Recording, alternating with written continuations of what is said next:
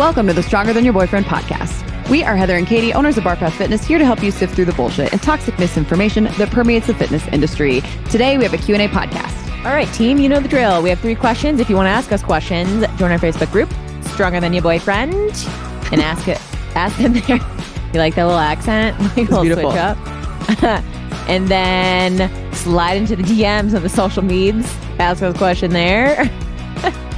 Really just Instagram.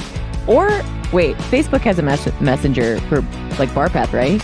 Yes. I guess you could go there too. You totally could. Okay. Let's do it. All right, let's move on. All right. What is the best way to measure body fat? That is a great question because I don't feel like there is a best way. You know what I mean? I feel like, you know, the gold standard has always been like DEXA scan, or what is the other thing? Hydrostatic weighing. Oh, hydrostatic weighing, and then the bod pod. Mm-hmm. But like in reality, who the fuck has access to that? And like if you do, let's say you can find one somewhere near you, you're going to have to pay a shit ton of money for it. Unless that's changed. I don't know. Do you know, Heather? No, I don't know. But I've done all of these methods, and I'm sure you have too, Katie, in grad school. I did them in grad school. Yeah. So I've done all these.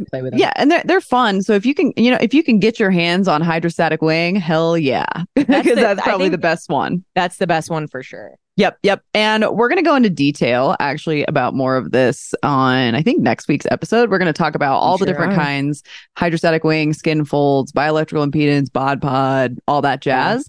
But as far as like the average person, there are a couple different methods you could use if you're not, if you don't have access to these big scientific things. The first one most people go to, which is the one that I hate the most, are those little handheld bioelectrical impedance, like whatever they are, or who knows? Or the scales.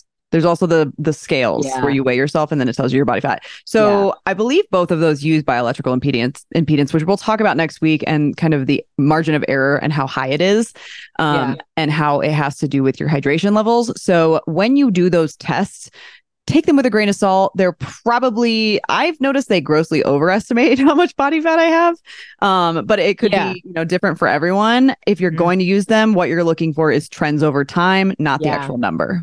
I will say, if you work with a trainer in person, they should know how to do skin fold testing. Yeah. So that could be a slightly more accurate way as far as like above the little handheld thingy-majigs. That's what I call them.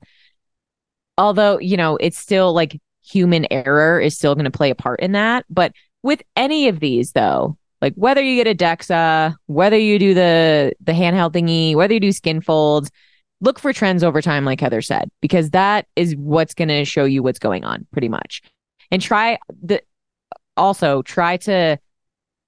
take these tests or measurements around the same time of day. And if you're a female, ideally the same time of month, so you could actually see. So like maybe like right after your period, do it. I feel like that's where our hormones are kind of like in a balanced state and we don't feel crazy. That's generally a good time. That's probably a good call. Yeah. Yeah. And try to do like similar hydration and food levels too. Like some of these tests, they want you fasted. Some of the tests, they actually want you hydrated and fed. So just make sure you stick to it. Stick to like a similar measurement protocol every single time. So yeah, the most important thing with any sort of measurement of any sort is trying to keep all the variables consistent, so that you can actually measure what you're measuring. With anything. Right, exactly. Yeah.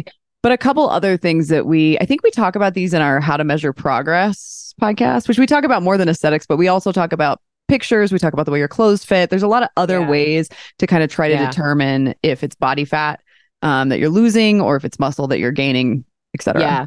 I think pictures can be a good objective measurement in a way. It's not like you're measuring anything per se, but you're objectively looking at pictures. Like I know some people have body image, like warped body images, and they'll look at a picture and it's completely different and they'll be like, no, I don't see any change.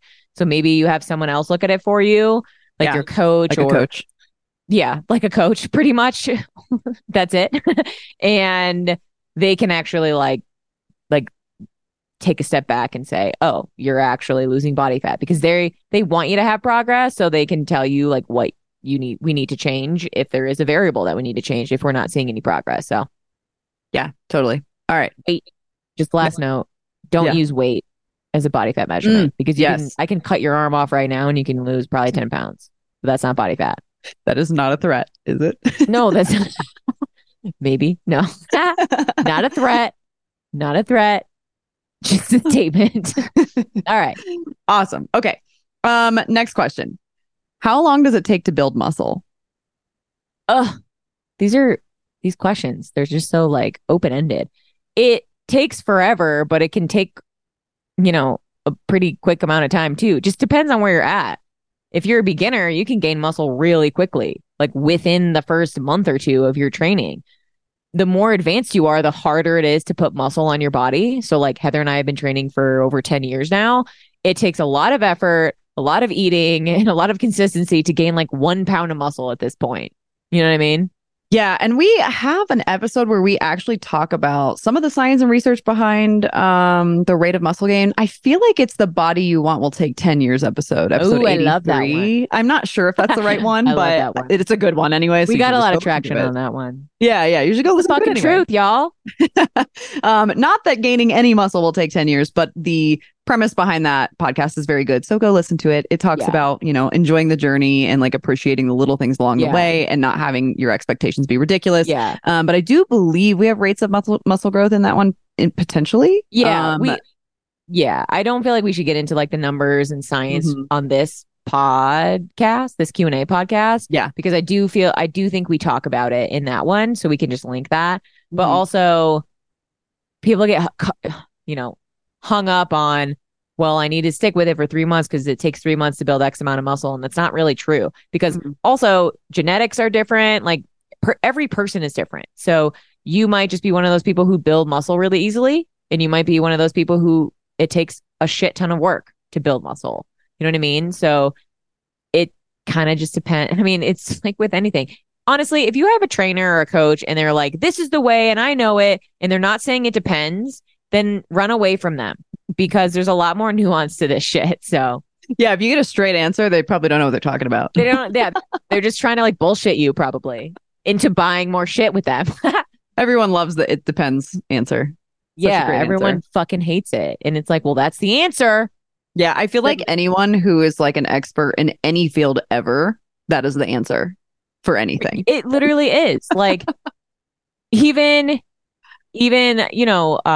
what's his name? Lane Norton, who's very like science. He still will be like, he'll change his mind if new research comes out. You know what I mean? So it's not like, so dogmatic. Yeah, totally. We ought to name drop him. I don't know why we wouldn't be. I don't know either. All right. You ready for the next question? Yes. Okay. Can you work out 7 days a week and still see results?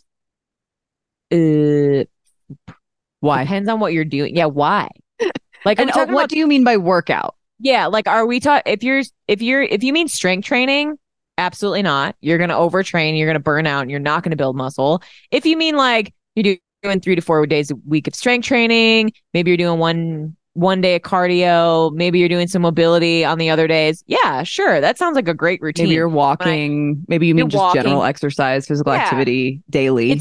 It's funny because I do feel like people think like they went on a walk and you should be walking. It shouldn't be like a workout for you. It just should be something that you should be doing. So if that's a workout in your eyes, then yes. Like if that's what you mean, like you're strength training and you're walking on your off days, abso-fucking-lutely, yes. Workout 7 days a week. Mm-hmm. But let's just be real. Walking is the bare minimum for people. It should be the bare minimum for people. So if we're talking about hard ass cardio workouts some days of the week, and then the rest of the days you're doing hard ass strength training workouts, no, you're not going to see results. You're actually probably see the opposite of results. Probably start losing muscle, being really fatigued, start getting injured. So there's a balance. This is the one thing in life where more is not better. Pretty much everywhere else, I feel like it is. But with strength training and fitness and health and working out, more is not always better. So word. And it's so much effort. Like just like rest and you'll see results. It's kind of like fun. Rest. Yeah. Like calm down. Yeah. Any other input, Heather? I don't think so. I mean, I feel like that question, because like I have this new bike set up. Oh, so I have my bike. And I got my bike trainer and I had to buy this stupid thing to go in the middle of it. And it was such a pain in the ass. And then I bought this like desk that goes like you can lift it up and it leans over the bike. So I can literally cycle on my road bike while I'm working. That thing is fucking cool. It's super hard. I'm not going to lie. It looks like really intense and like really intricate. It is. Yeah. Which is also my new espresso maker. Like everything that I have right now is intense and intricate. But I have this cool routine now where I wake up, I go upstairs, I turn on the espresso maker because it takes a while to warm up because it's like pretty intense. And then I come back down. And while I'm checking my email in the morning, because I'm a dumbass and that's the first thing I do. And I know it's stupid, but I do it anyway. You're I hop on the bike. Don't say that. Well, it's not good for you to like get right into work when you wake up. You know, you're supposed to like you are, though. Go outside and like get the sunlight. Okay, but like who has time for all that shit? You know what I mean? Right. Yes. Yeah. So because I do that though, I've decided to start like riding the bike while I do it. Because if I'm going to be looking either at my phone or my computer and I'm not really like typing or like focusing a lot, I'm just kind of reading and deleting. It's super easy to just get on the bike for like 10 minutes first thing in the morning. So if that counts as working out 7 days a week, I do that 7 days a week, but I wouldn't call that a workout. I call that question movement. For you. When you're doing that, is that just like, you know, those, is it similar mentality as far as like those walking workstations where you're just trying to get movement, or are you actually like doing intervals and shit? Well, okay, here's the problem. So I built the whole bike setup myself on the trainer because I needed to get like a certain axle part. Like the standard piece that comes with the trainer didn't fit on my bike because I'm, I don't know, an extra small person and I have an extra small bike or whatever. So I had to get like a special axle throughput thingy to go through to fit with the trainer. And when I did that, I had to take the wheel off and the chain came off and I put the chain back on myself. I don't know if I did it right because it's really hard. Like no matter if I go to the least resistance, my heart rate is like 150 something. And so it's supposed to be more like a treadmill desk situation, but it's honestly like, that's why I only go like 10 minutes. The most I've gone is 30 and that I have to like, I'm huffing and puffing. That sounds horrendous. Okay, but also it's kind of fun because first thing in the morning it does wake me up to get my heart rate up to like 150 for 10 minutes. That. Yeah, so it's kind of nice. But yes, I think it's supposed to be easier. Do you feel like you've gotten leaner since you started this? No, definitely not.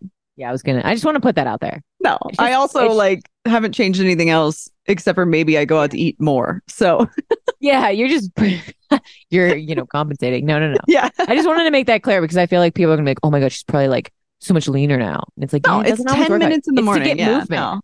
No. To get movement in and to feel good. Yeah. And I don't want to do too much because I'm still strength training regularly and I don't want to screw that up. So I'm very cognizant about the amount of cardio I do. I also like to swim a couple days a week. Yeah. So I do that. And and I teach occasionally. So there's a lot. So I have to like, be careful. I'm trying to walk Larry more too. Trying to be better. Yeah. He's lazy, but he needs to walk. Yeah. I need to walk him too.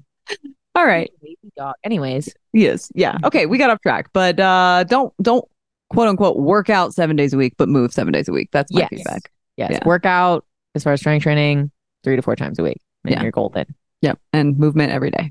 Yes. Cool. All right. Sweet. Well, if you like this podcast, rate and review it. It really helps our little podcast get seen. Word. And that's it. Don't forget, we're your best friends. Always.